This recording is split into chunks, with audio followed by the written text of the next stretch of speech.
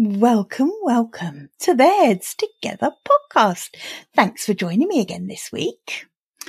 So I'm joined today by the fabulous Melina Cordero. She is just a pleasure to have on the podcast. Conversation with Melina is always really rich and deep, and she is my absolute go-to for all of the questions I have around diversity, equity, inclusion, and all of the other challenges that really we all need to be facing and doing better at in a post-2020 workplace. Melina is the author of the incredible weekly newsletter called Uncomfortable Questions, and we talk about that in the episode. So, without further ado, let's dive in, because the best person to tell you about Melina is Melina.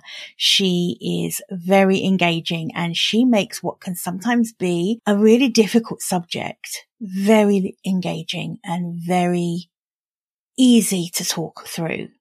So yeah, let's not wait. Let's dive in. Welcome to the Heads Together podcast. I'm Jill Mokes, and I am obsessed with cutting through the noise when it comes to growing your business. Each week, via intimate coaching conversations and inspirational stories, I share what it really takes to get the results you want in a way that feels right to you.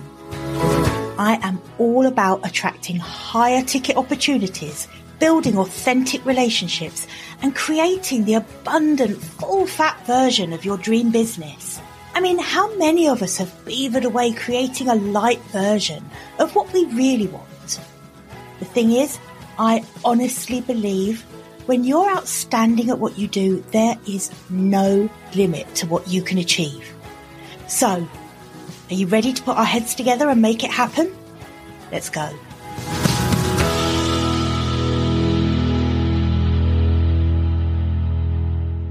Melina, thank you so much for joining me. Thanks for having me. This is exciting. Do you know what? There's something I really love about when I know someone reasonably well and they come on the podcast, because I think we get a really rich conversation because we kind of know each other a little bit, and it's a good, comfortable convo. Go straight in there. Yeah, exactly. I've been really looking forward to you coming on, because this is a topic that is really applicable across the board. And, you know, sometimes I'm conscious that some of the topics I pick are going to be for a bit of a slice of my audience, and maybe not as applicable for others. This topic that we're going into today, the post-2020 workplace, is just, it's applicable for all of us. There's so much for us to learn around this. So thank you for coming on to share about it with me. Can we kick off by you just introducing yourself and kind of telling the listeners a bit about your journey to where you are now? Sure. I always say about my journey, it was very winding path, but I'm very proud of that. I had fun along the way, and it was hard at times, but also I always encourage people not to shy away from taking steps that feel off the path, but actually it's all part of the path. So my career was pretty unexpected for me when I graduated university, and I had these grand plans of going into one field and ended up in another. And I landed in commercial real estate.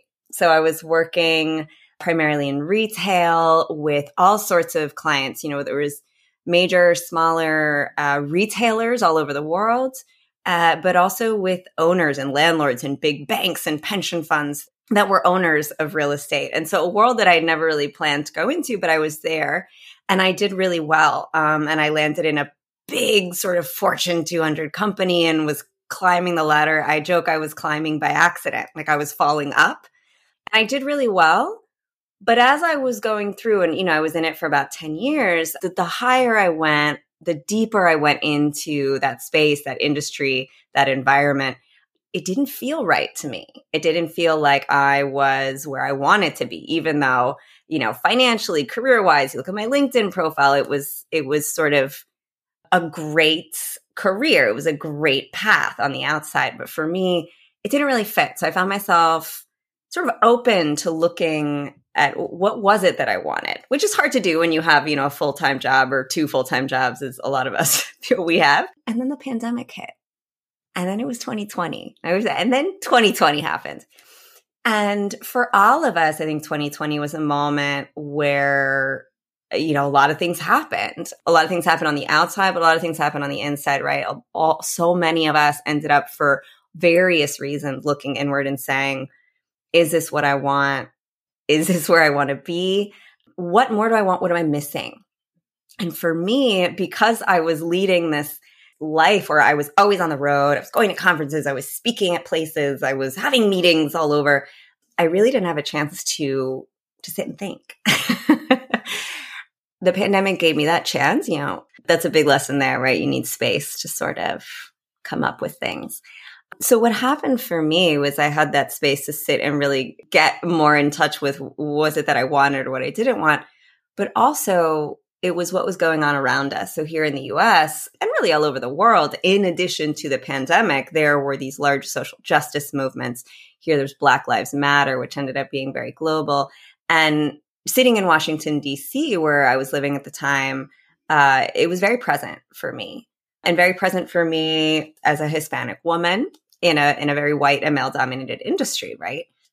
And I started looking around at how companies were responding to this. Not just how my company was responding, but how everyone was responding, and how leaders were responding to this, and how lost leaders felt around this. And what do we do? And we're not prepared for these kinds of conversations in the workplace. And I don't know what to do. And that's when it all sort of came together for me. And I said, that I can change. And I think we can do a better job than what we're doing. And I think it just takes a little more focus, a little bit more innovation, and more hearts and minds that are dedicated to thinking about this and equipping people to do things differently. And it all came together really quickly for me. It clicked. It felt right. I was passionate about it. I was super fascinated by it. And long story short, I handed in my resignation, to a lot of shock and awe, in April of 2021. And I just said, I don't know exactly how I'm going to do this or what it's going to look like, but I'm going to figure it out. And that's what I did. I mean, that is some entrepreneurial bravery right there. And let's face it, I think anyone who answers that call to do something that is more aligned with their values, with what they care about, what they're passionate about, there's no getting around that need for bravery, that need to do a courageous thing. It must have been a shock to the people you were working with, because here's this woman who is doing so incredibly well within the company. Was there an element of kind of not really understanding your motivation at the point where you had handed in your notice from inside the company? Oh, yeah. A lot of people didn't understand. I'm very lucky that I have the support of my family, and I have a great friend group that was very supportive, and they knew me well enough to know that I wasn't doing something wild. It wasn't a reactive thing to feeling stressed or angry about anything. It was a genuine desire and optimism about figuring this out.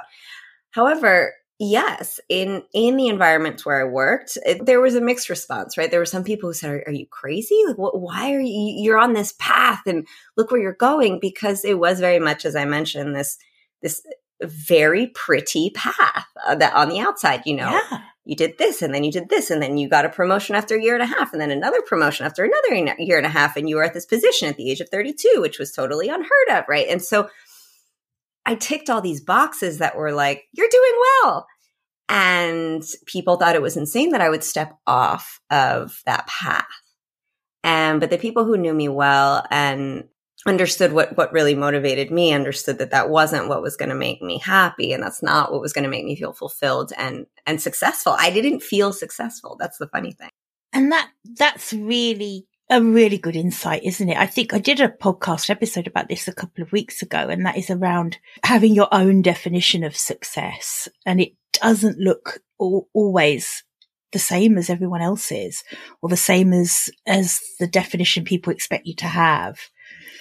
Yeah. And that, I think, takes a lot of work to be able to separate and distinguish what is my definition of success and fulfillment and accomplishment, and what is everybody else's.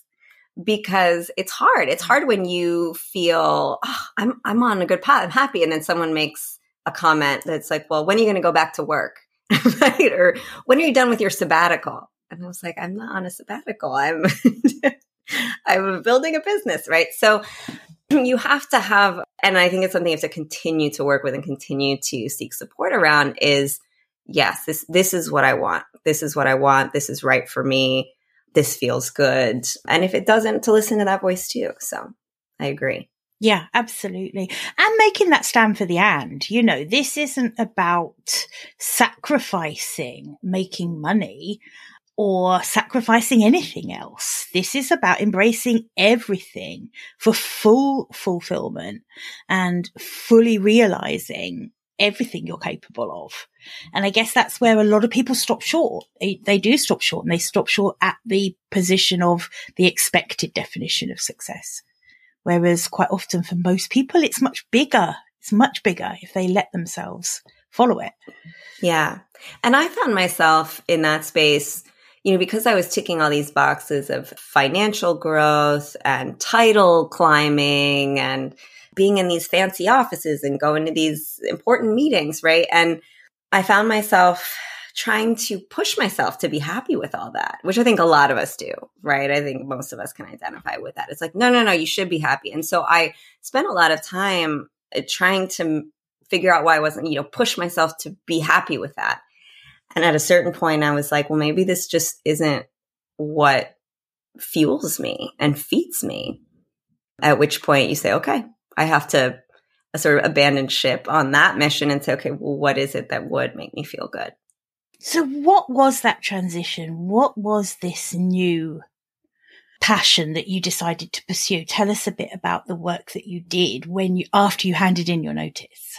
So after I handed in my notice, and this is advice that I got from a lot of people and that I continue to give to people who make a similar move, is you need to take some time to create a little bit of a buffer space between the path you are on and the path you're getting on. Because if you just do this radical shift, you're going to carry over too many things from your past life, right? At the insistence of many of my supporters, I took several months and just sort of digested, right? We were still in the pandemic. It was 2021. So I took time to do the things that I hadn't had time for before. I went on walks. I went to museums. I read so many books. And I spent a lot of time thinking and learning about this topic, this new topic I was going to dedicate myself to, which was leadership, diversity, equity, and inclusion in the workplace, change management. Why do we work the way we do? So I went on this really fun sort of intellectual path around, I need to understand why things are the way they are at work today and what are some alternatives. So that's what I did. And then I started writing and taking those ideas and sharing them with people and getting feedback. And then I started doing some consulting work. So I started working directly with organizations who were committed to and interested in advancing their approach to diversity, equity, inclusion. Organizations that were committed to doing it differently, not just ticking boxes and, writing a check to an organization, but they really wanted to do it. And that was super fun because I got to work with great people and experiment and try new things with them, because that's what the space is about. It's constantly evolving, right? So I was doing that. I mean, at the basic level, it was consulting and advisory work for companies, working with leadership. And so that's where I started. And did you see that when you started doing that and working with these kind of companies, not all companies were at that place, were they? Not all companies were being proactive around seeking the education and really addressing how they needed to maybe look at things differently and do things differently. But do you now see the ball rolling on that and more companies seeking that? It's a great question. And it's hard to answer because on the surface, if you look at the stats, at least in the US, there was a huge infusion of investment and attention to diversity, equity, inclusion, particularly after the murder of George Floyd, right? So post 2020, all these companies rushed to do that. But a lot of those companies were public companies. A lot of them did similar moves, right? They hired a chief diversity officer, they hired a team, they became public about, their diversity metrics. I think that on the one hand, there's definitely been a renewed attention to this. However, I think that it is still very limited compared to where it could and should be. And I think there's still a lot of belief that this is a large company thing. If you're a large public company and you have to, be held accountable to shareholders and a larger audience around what you're doing to take a stand, they're doing it. But I think a lot of smaller and medium companies feel like, well, we just don't have the resources to do something like that. And therefore, there's nothing we can do. And that is where I think we have a huge opportunity to change the mindset around that and change the way that we approach this work and make it more accessible to a wider audience. So I'm hearing that, these bigger companies are kind of doing it because they feel they have to do it. And I know that's not the whole reason. I think there are a lot of leaders who want to embrace this, but they've certainly got an added incentive of answering to their shareholders and ticking the right boxes. And you use the word attention. There's been a lot of attention on it. And we know, don't we, that just because there's a lot of attention on something, that doesn't always equate to cultural change within a company. It doesn't equate to actually embracing the change. You can have meetings ad infinitum, but if you're not doing the right things to really embed change into a company, it's kind of just lip service, isn't it? Right. A lot of box ticking is what the primary complaint has been about DEI and sort of leadership programs over the past few years, is that people are frustrated with a lack of sort of results or real change, that it feels very on the surface, that it feels, as you explained, like we're doing this for PR or communications purposes. And so that is a chief complaint among a lot of people. Now, when we dig into that, I shy away from saying that it's because they don't care. Of course, there's always a portion of leadership of organizations that really don't see it as important, but they do it because they feel they have to, right? There's always going to be that percentage. But I feel in the work that I do and the conversations I've had and the leaders that I have engaged with, that it's more an issue of not knowing what to do. It is more an issue of not being sure what works, not having any blueprints of this is what you do, having very few people and resources to guide them in that path, in that exploration. So that is where I saw and continue to see the greatest opportunity for change and growth, is in equipping and educating everybody with these tools. Because I think one of the myths is that it takes these huge changes and just huge, massive, overwhelming shifts. And I don't have time for that. I mean, nobody has time for anything these days, right? And yes, we do have some big changes we need to make, but we also have lots and lots and lots of tiny little everyday shifts that we can do that actually make a massive difference in this work. I feel they're the bits that people don't know what to do. It's almost like the big, huge projects that you can undertake is almost like that's not the bit that needs companies' attention right now necessarily. It's the micro steps, the embedding just tiny actions done repeatedly and consistently that will change culture.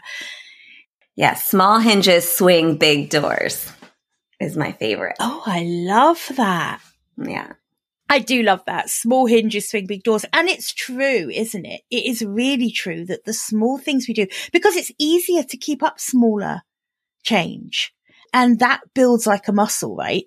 Because the confidence comes with small changes that stick. Right. I mean, if you read anything, all these popular books. Yeah, like Atomic Habits and all of that. Yeah. Habit changes, habits, changing practices. It's lots of small, micro, repetitive, and it's not perfect. You have to stumble a bit. You have to keep trying to go, oh, I forgot to do that. Okay, let me do it again. And it's that. And it doesn't have to be perfect. It doesn't have to be perfect. No. So that makes me also think, like, is another of the things holding leaders back this fear of getting it wrong? I would say that's the primary thing holding leaders back. I think it's the primary thing too. Yeah. And they're very correlated, right? Not knowing what to do. And when you're in that position, being terrified of doing it wrong or doing the wrong thing or saying the wrong thing. Yeah. And can you blame anyone for having that fear? I mean, consider the context we're in. Everything's online. Everything's on social media. Everybody can criticize everything. Everybody can record anything, legally or illegally. It happens. And there's backlash for a lot of things. And so the rise of things like cancel culture and the fact that leaders feel and indeed are in the limelight more than ever before, it is terrifying to think, I can't mess this up because if I do, I could be sort of done for a very long time, right? Right. So it's almost safer to not do anything, isn't it? It's safer to take no action. Exactly. And that inaction out of fear is what I believe is the thing that we need to change, because if we can address that, we unlock an incredible number of people and teams who are doing the work. Yes. So tell me a bit more about that and tell me how that features in the work you do with your clients and with the exciting project that you're working on. Yes. So as I mentioned, I started off doing this advisory and consulting work around specifically diversity, equity, and inclusion. So helping a company or organizations craft programming and think differently about what they're doing and how they're growing their business, taking things like equity and inclusion into account, right? So that's what I was doing, combining my background in sort of business strategy and client-facing things to incorporate DEI and business growth, right? The things you need to do. But as I was doing that, I was spending more and more time with leaders, right? Spending a lot of time with leaders, having these conversations. They would get comfortable with me and they would trust me. And then they would tell me what they were concerned about. And they would say, hey, can I ask you a question? I don't know what this means. Like this gender pronoun thing, I feel kind of stupid, but I don't get it. Interesting. Would you explain it to me? And so I kept having those kinds of conversations where I realized, there's this other thing that's bigger than just DEI, but it's about providing leaders with support, with a safe space to ask questions and dig into things, and a safe space to not know the answer. That's the thing. That's it, isn't it? A safe place to not know the answer and to not worry about ridicule for not knowing the answer, or about ruining your reputation because you don't know the answer to something, or, because this is so important, I think, and particularly post 2020, where everything became so uncertain for business and for leaders in business. And they were really and are coping with lots of different problems that really they weren't dealing with before the pandemic. So that safe space, lots of conversations that they never had to have before. Why do we always assume that people will become skilled just like that at something new? And I think this is a mistake that happens all the time. There's not enough thought put into, okay, things have changed. And because there is a bit of a fear culture, particularly in some of the bigger companies, leaders don't ever want to admit that they perhaps need some help and support to cope with these new challenges of post 2020. I can totally understand. And what a wonderful natural birth for what you do now, because, it's like when anyone starts a business or a new project, the first question is like, is this actually something someone needs? Because often, we talk a lot about, following our passions which is great, fabulous. But if no one needs it, it's not a viable or sustainable business. For you, this is really answering a call of something that is absolutely needed right now. And I think where that ball is starting to roll a little more. And it's coming down, like you said, it is coming down to the smaller businesses too. No one is outside the loop of this, outside the circle of this, are they? Right. And I think about that a lot, right? Because I came from an industry that did have a handful of very, very large players, but the majority of the industry was small, local, regional, smaller firms, that had a lot of money, but maybe were smaller. And a lot of industries are like that. We talk a lot about these big companies that are in the news, but a lot of us work for smaller firms, smaller organizations. And that's where I think if we think about numbers and mass and habit changes and practices, that's where I think we can make a really big difference. Yeah, absolutely. So I kind of alluded to it just now, but there's something you've been working on, which really, again, it's just absolutely in direct answer to what is needed out there. And that is, you say it. No, you say it. Yes, it is the answer to that. And it's called P20. And everyone always says, well, what's P20? And I was like, well, it's post 2020. I mean, everything that I was doing, everything that I lived was really about like, we need to equip ourselves for a post 2020. So much changed in that period of time that we got to reset, we got to rethink, we have to be innovative. And so after I had this experience talking to leaders and fielding these questions, I said, you know what? I want to create a space for all the leaders, even those who aren't working with me and paying me, right, to be able to ask questions. And so I started this project online called Uncomfortable Questions. Which, can we just hang on? No, we have to stop for a minute, because listeners, isn't that just the most brilliant? I mean, I'm going to put a link to this in the show notes, but if you're not already on Melina's mailing list for Uncomfortable Questions, it's a weekly newsletter where she takes these uncomfortable questions from leaders, from business owners, from anyone who's got a question that they, like you say, it is uncomfortable things that you're either fearful of asking outside of a safe space because you might be ridiculed, you might get it wrong, that fear of saying the wrong thing. This is a space where Melina does actually take these uncomfortable questions.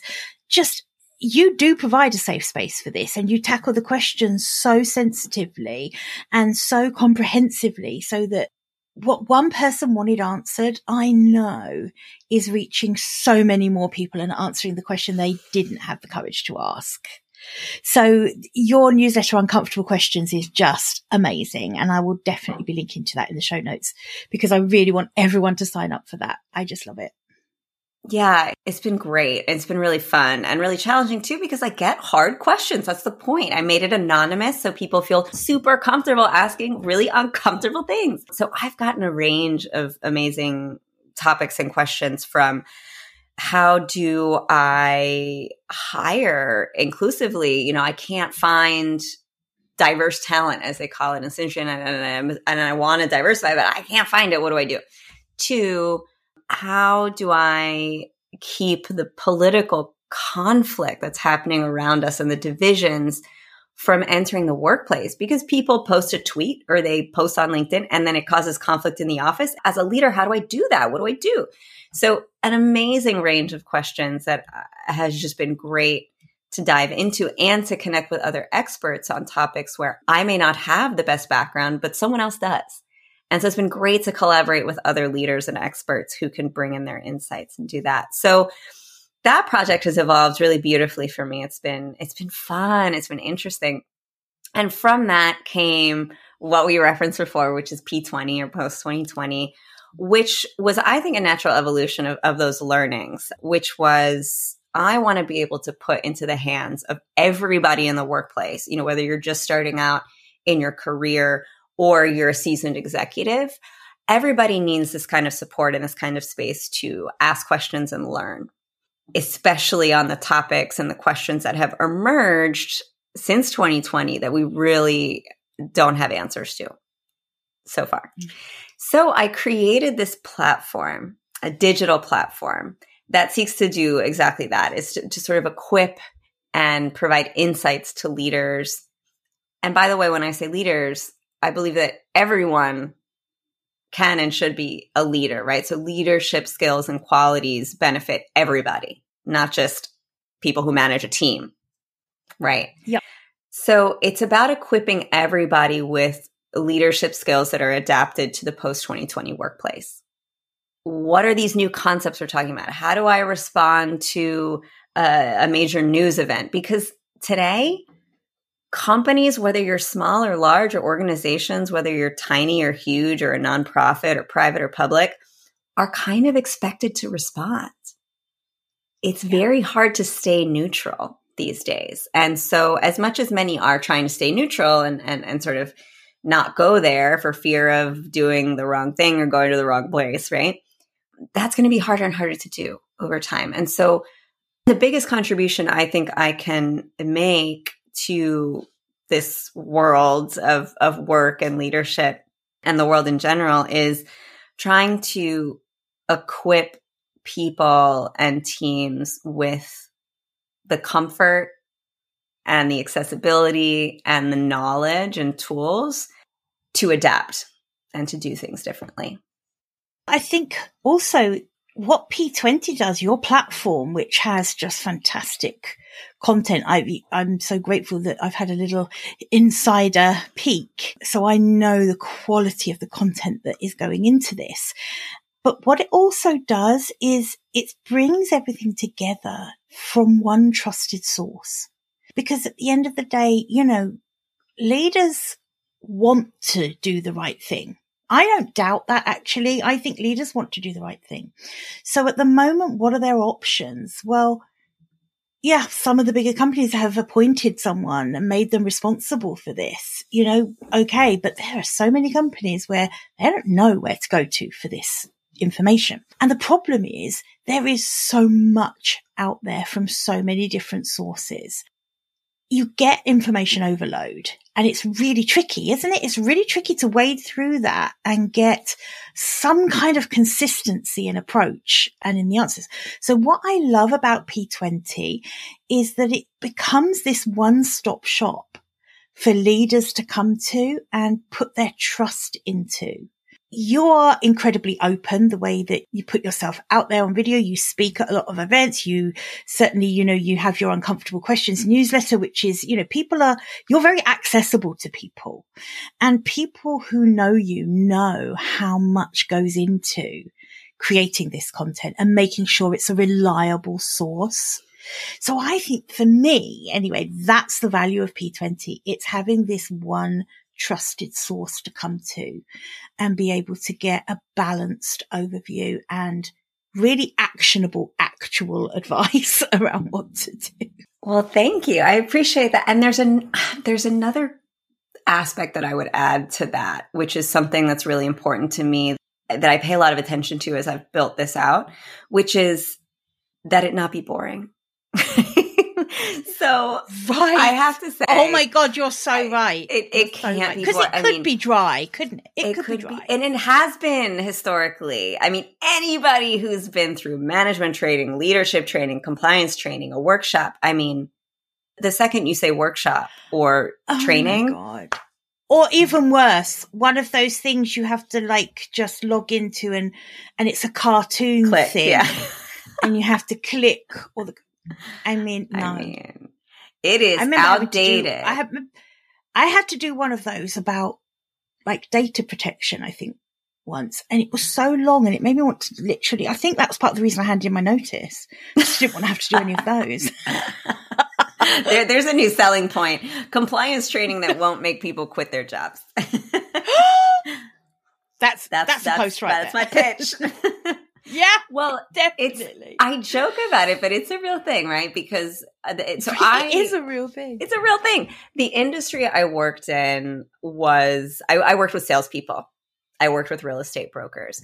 I worked with people who were incredibly busy, who were incredibly focused on one thing, which was generating revenue, making income, selling things, making deals, very focused on that, and didn't like to waste their time. So I started out, when I was in the industry, I was doing research. I was tasked with providing insights to these folks.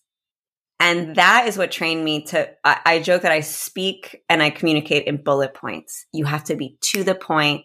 You have to be engaging. You have to tell stories, but do it succinctly. And that training and that experience and working with that audience who we joke have a very, very short attention span, which is part of what makes them successful to a certain degree, right? That is what I've kept in mind as I built this, because one of the other impacts of the pandemic is that we have all taken on more work. We're working more than ever before. We are super busy. Many of us have been asked to do multiple roles. The inbox traffic is through the roof. We don't have time to be thoughtful. Mm-hmm. And that's the problem. That's one of the problems. And so what I try and do is be super thoughtful and then condense the nuggets down into a super engaging, brief piece of information. You know what? You're right. I've just realized that ever since I started watching some of your video content, I have thought to myself, damn, she's good at this. Because you are very engaging and you kind of like, you really do put across a point really engagingly. You know, there is no way anyone can be bored with hearing the way you explain something. But I think I've just realized why, part of the reason why that is. And it isn't just your sparkling personality, which of course is part of it. But part of it is that you don't use a single extra word. I couldn't afford to. I wasn't allowed to. There is no fluff or there's nothing extra that doesn't need to be there. I'm a queen at this. I'm honestly, if I can say something 3 times and say the exact same thing, I'll do it all the time. So I need to learn from you, because as you were explaining that, I've just realized that's what it is. It's so succinct. It's so to the point, which I think adds to how engaging it is.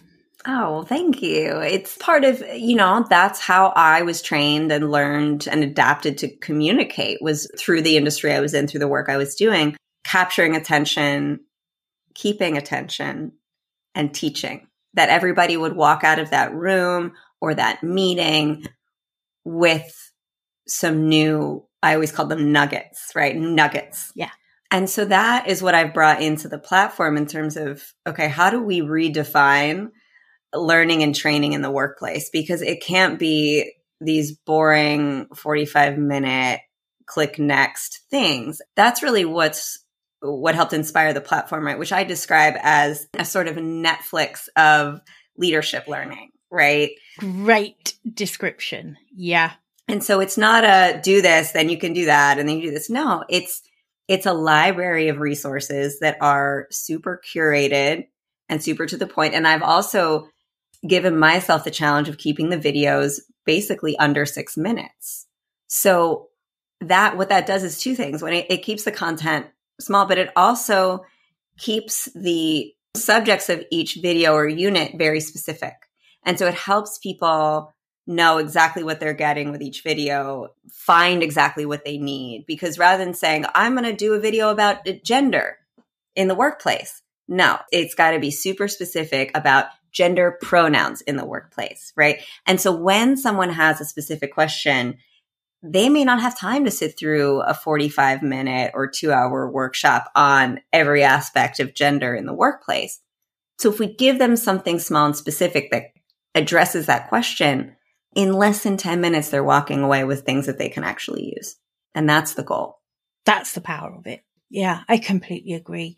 And it's searchable, like you say. So, because where I'm seeing this come in is that uncomfortable questions in the workplace arise in real time, right? Yeah. And we need to be able to have a resource that we can go to be able to come back to someone fairly quickly with a considered answer. And sometimes leaders get frozen by not knowing or fear again of getting it wrong. And that's what I love about this kind of Netflix approach to it, where people can search for very specific topics, get specific answers to their questions and to the things that are kind of getting them stuck. Yeah. And it's interesting because it's reactive too, right? As we talked about, I'm constantly taking in questions from people on and off the platform. So I know what's sort of top of mind for folks. And then also the world is constantly evolving, right? So things happen, events happen that leaders have to respond to, as I mentioned before, right? So let's take the example of on June 29th, that week happened to be my birthday. The Supreme Court came out with 3 rulings that caused a lot of concern for a lot of people and drove some pretty big changes, right, to the status quo, and had big implications for equity and inclusion in several different environments. And so leaders sort of had to respond to that in a lot of situations. And I mean, there's legalese in that, right? So there are technical legal things that they're like, I don't know what this really means for me and for us. And then there was a sort of social and emotional component of people feeling very strongly, one way or the other about what this represented. And so the way that I've set up the content here is, for example, this week I've decided that I'm going to make this week's unconscionable question about this because it's timely, it's important, and leaders need support around it. So it's really fun to sit and plan out, okay, these are all the topics we're going to cover this month or this quarter, but to also be able to say, okay, well, actually, I'm going to add this in this week because this is really important. So this is really an ever-growing resource hub, isn't it? And it's really going back to that point about having this trusted place to come to where you can trust that the information it's up to date. It's being reviewed constantly by an expert in the subject. Mm-hmm. It has so much value for people. It's like a peace of mind for people to have that. Yeah. I think it's access to learning, data. I'm a big data person. I mentioned I came from the research world. So I do a lot of research into every topic. So as a little, insight into the process, when I pick a topic, I mentioned gender pronouns before. I get a lot of questions from leaders about, what's this whole gender pronoun thing? Can you just explain it to me?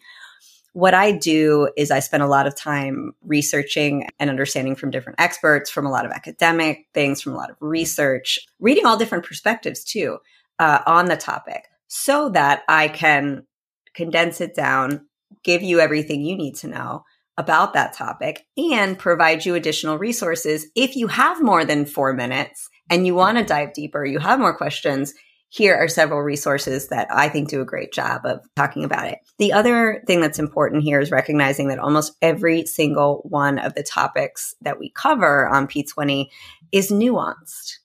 It has gray areas. There isn't always a right answer or a right response, which is something I'm very open about. And so what I like to do is also equip leaders with what the different perspectives see and believe so that they can also make their own decisions, informed decisions about how they'd like to approach that topic. Informed decisions. Informed decisions, yeah. Mm-hmm. Really important. So, and I like that. So as well as these videos, like you say, the additional resources that you're providing, links to things and suggested extra research around these topics. But even that, it's a curated list by you, the expert in the subject. So again, when it comes to coming to this one trusted platform to get the information, I think that's the key to this. And that's what is such a service to leaders. Yeah. And, when we talk about curated content, it's really important to me that content be diverse in terms of the format, right? So I always, always, always make sure that when I provide resources to people on a topic, it includes written articles, short and long. It includes audio components. Some people really are audio learners and they just, maybe they listen to podcasts every morning on their way to work. And so that's how they prefer to consume information. That's how it sticks best. And then some people are very visual. And in that case, I always provide videos as well. And I always also, this is something I've done since the beginning, is when I provide a resource, I tell you about how long it'll take to get through. I think, time management, time stress is such a big thing. And, when someone can see sometimes that, okay, this is a 3-minute, this link is a 3-minute investment, it's easier for them to click on it. Yeah. I don't want to click on something and then find out I need to set aside the next 2 hours to digest it all, yeah. Unless I have that time set aside and that's what I want to find something to fill. It's just knowing, isn't it? So I love everything about the platform that you've pulled together. So what's the next step with it? Where are you in the journey with it? So I'm super excited. The platform is built and I'm adding content to it weekly. And so right now it is in what I lovingly refer to as beta mode. So I'm working with a client company that is rolling it out across their 300-person organization. And what we're going to do is really encourage people to use it, teach them about it, and then collect their feedback on it. So it's really important to me that I understand, what they like about it, what they want more of, what they want less of, what works. And so really making sure it's effective in the wild, right? In the wild of the workplace. Before it's set free. Yes. And so we'll be doing that and then opening it up. I will be sort of on an invite only basis and inviting folks to have access to the platform and provide feedback. And of course, if there's anyone listening to this who's interested in participating in that, who's particularly passionate about this or wanting to learn or potentially considering it for their team or organization, you are more than welcome to reach out to me. And I am actively looking for beta testers now. So happy to include folks in that process and to shape, the evolution of this platform. But the goal on a timeline thing is that in Q4 of this year, so before the end of the year, I will be opening it to the masses. And the way that it works is that individuals can subscribe to it. So it's a membership. So individuals can become members of this if they are interested in beefing up their leadership skills and their learning and their awareness of these different topics. So let's say you're an individual, you're eager to boost your management skills or your leadership skills or just learn about these things, but your organization doesn't subscribe to it. Well, you will have access. You'll be able to subscribe to a membership. And then I'm also providing organizational level memberships, right? So if a leader or an organization wants this to be a learning and development platform for all of their organization, they want it to be part of their leadership training in any way, shape, or form, then they will be able to work with me to have what I would call an enterprise-wide agreement, right? It's essentially allow all of their users, all of their employees access to this. Yeah. And I can see that being incredibly popular because it's going to be so easy for companies to roll this out. And also it isn't going to make people quit their jobs. They have to do it. It's interesting about quitting jobs. I spent a lot of time studying the Great Resignation, which I was very much a part of, right? And why were people leaving jobs?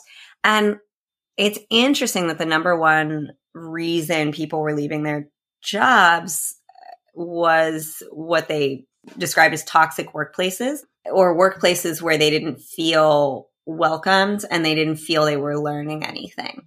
And when you look at Gen Z and millennials, right, the younger workforce that's going to very, very soon make up the bulk of the workforce, what they look for in an organization, people think it's pay and this and that, but actually when we look at office workers, the number one thing they're looking for is this a role and is this an organization where I'm going to be learning and growing?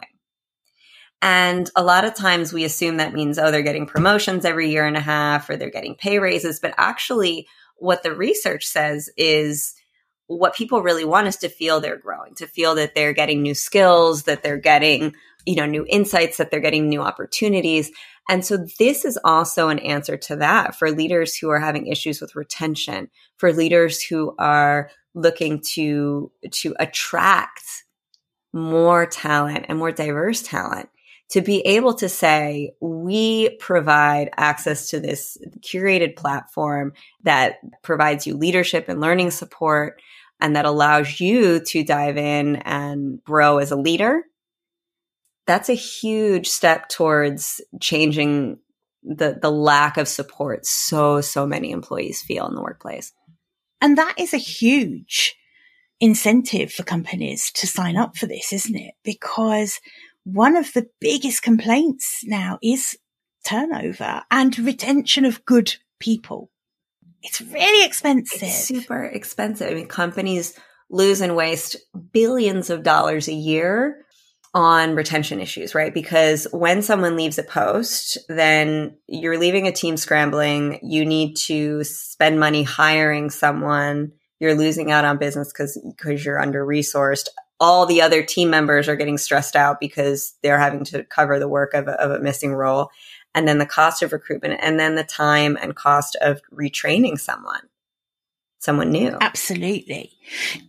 Do you know, thinking about that, if you're listening to this and you're thinking, you know what, all of these uncomfortable conversations, and whether it's DEI, whether it's the other topics that are covered by P20, because it isn't just about DEI, right? If you're listening to this and thinking, I know the company that I work for needs this, or I know that my company needs this, I think one of the most compelling arguments you can put to a company to persuade them is to tell them about the impact on revenue, because most companies, that is where they will sit up and start listening. So that retention argument of saying, look, companies lose staff because people find the workplace toxic to work in. This addresses that.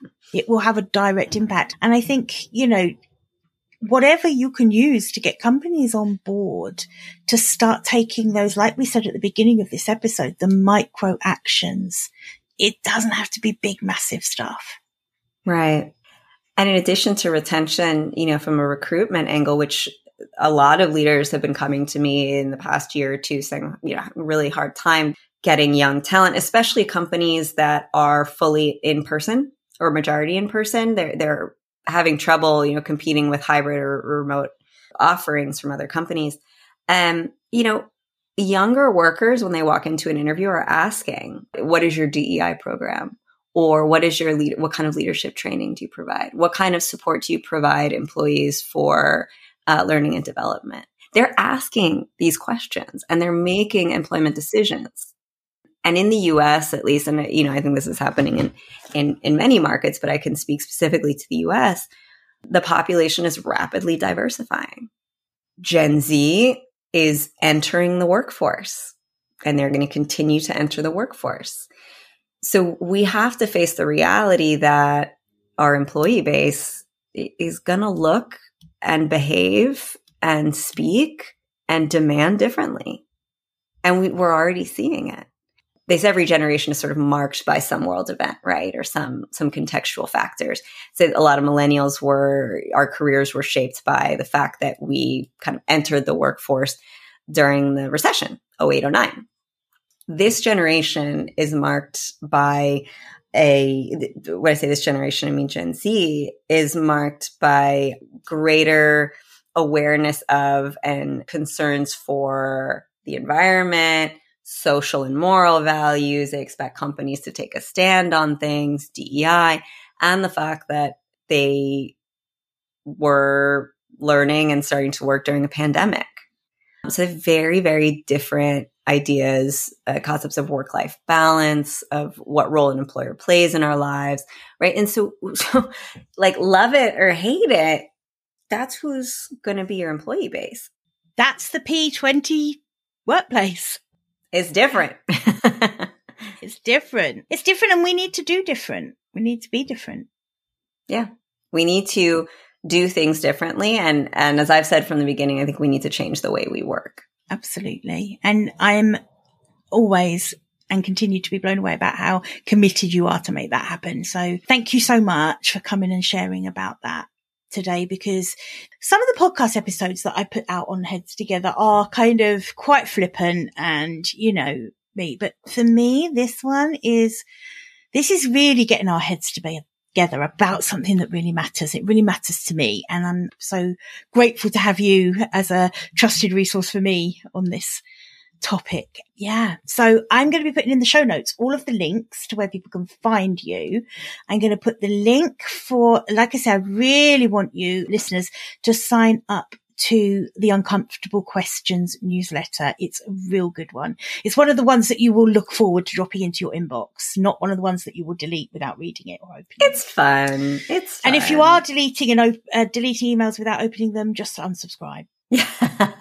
And I would also add that, you know, if you are someone who is particularly passionate about some aspect of leadership, you know, could be neurodiversity, could be accessibility, could be management styles, it could be, you know, personality styles in the workplace. if you have an interest in any of that, if you're passionate about any of that, and you would like to be featured on the platform, if you would like to speak on a topic to educate, if you see a gap in knowledge in the workplace, I welcome you to reach out to me. And I love collaborating. And as I mentioned, I feature guest experts and speakers on the platform regularly. So please reach out, and it could be a great opportunity for you to share your insights. How should people reach out to you if that's what they would like to do? Email is the best. It's melina@melinacordero.com. Super easy. You can also always find me on LinkedIn. So that's a super easy place to reach out to me as well. Perfect. And again, I'll pop all of that in the show notes. Melina, thank you. It's been such a pleasure to talk to you today. Just really good, deep conversation as always with you. So thank you so much. Well, thank you, Jill. And thanks everyone for listening. Bye for now. I hope you enjoyed this episode and that getting our heads together this week has filled your mind with what's possible. If you love the show, would you do me a massive favour, please? Would you leave a 5-star rating on Apple Podcasts? It would really help me put more heads together, reach more ears and expand more minds. Until next week, bye for now.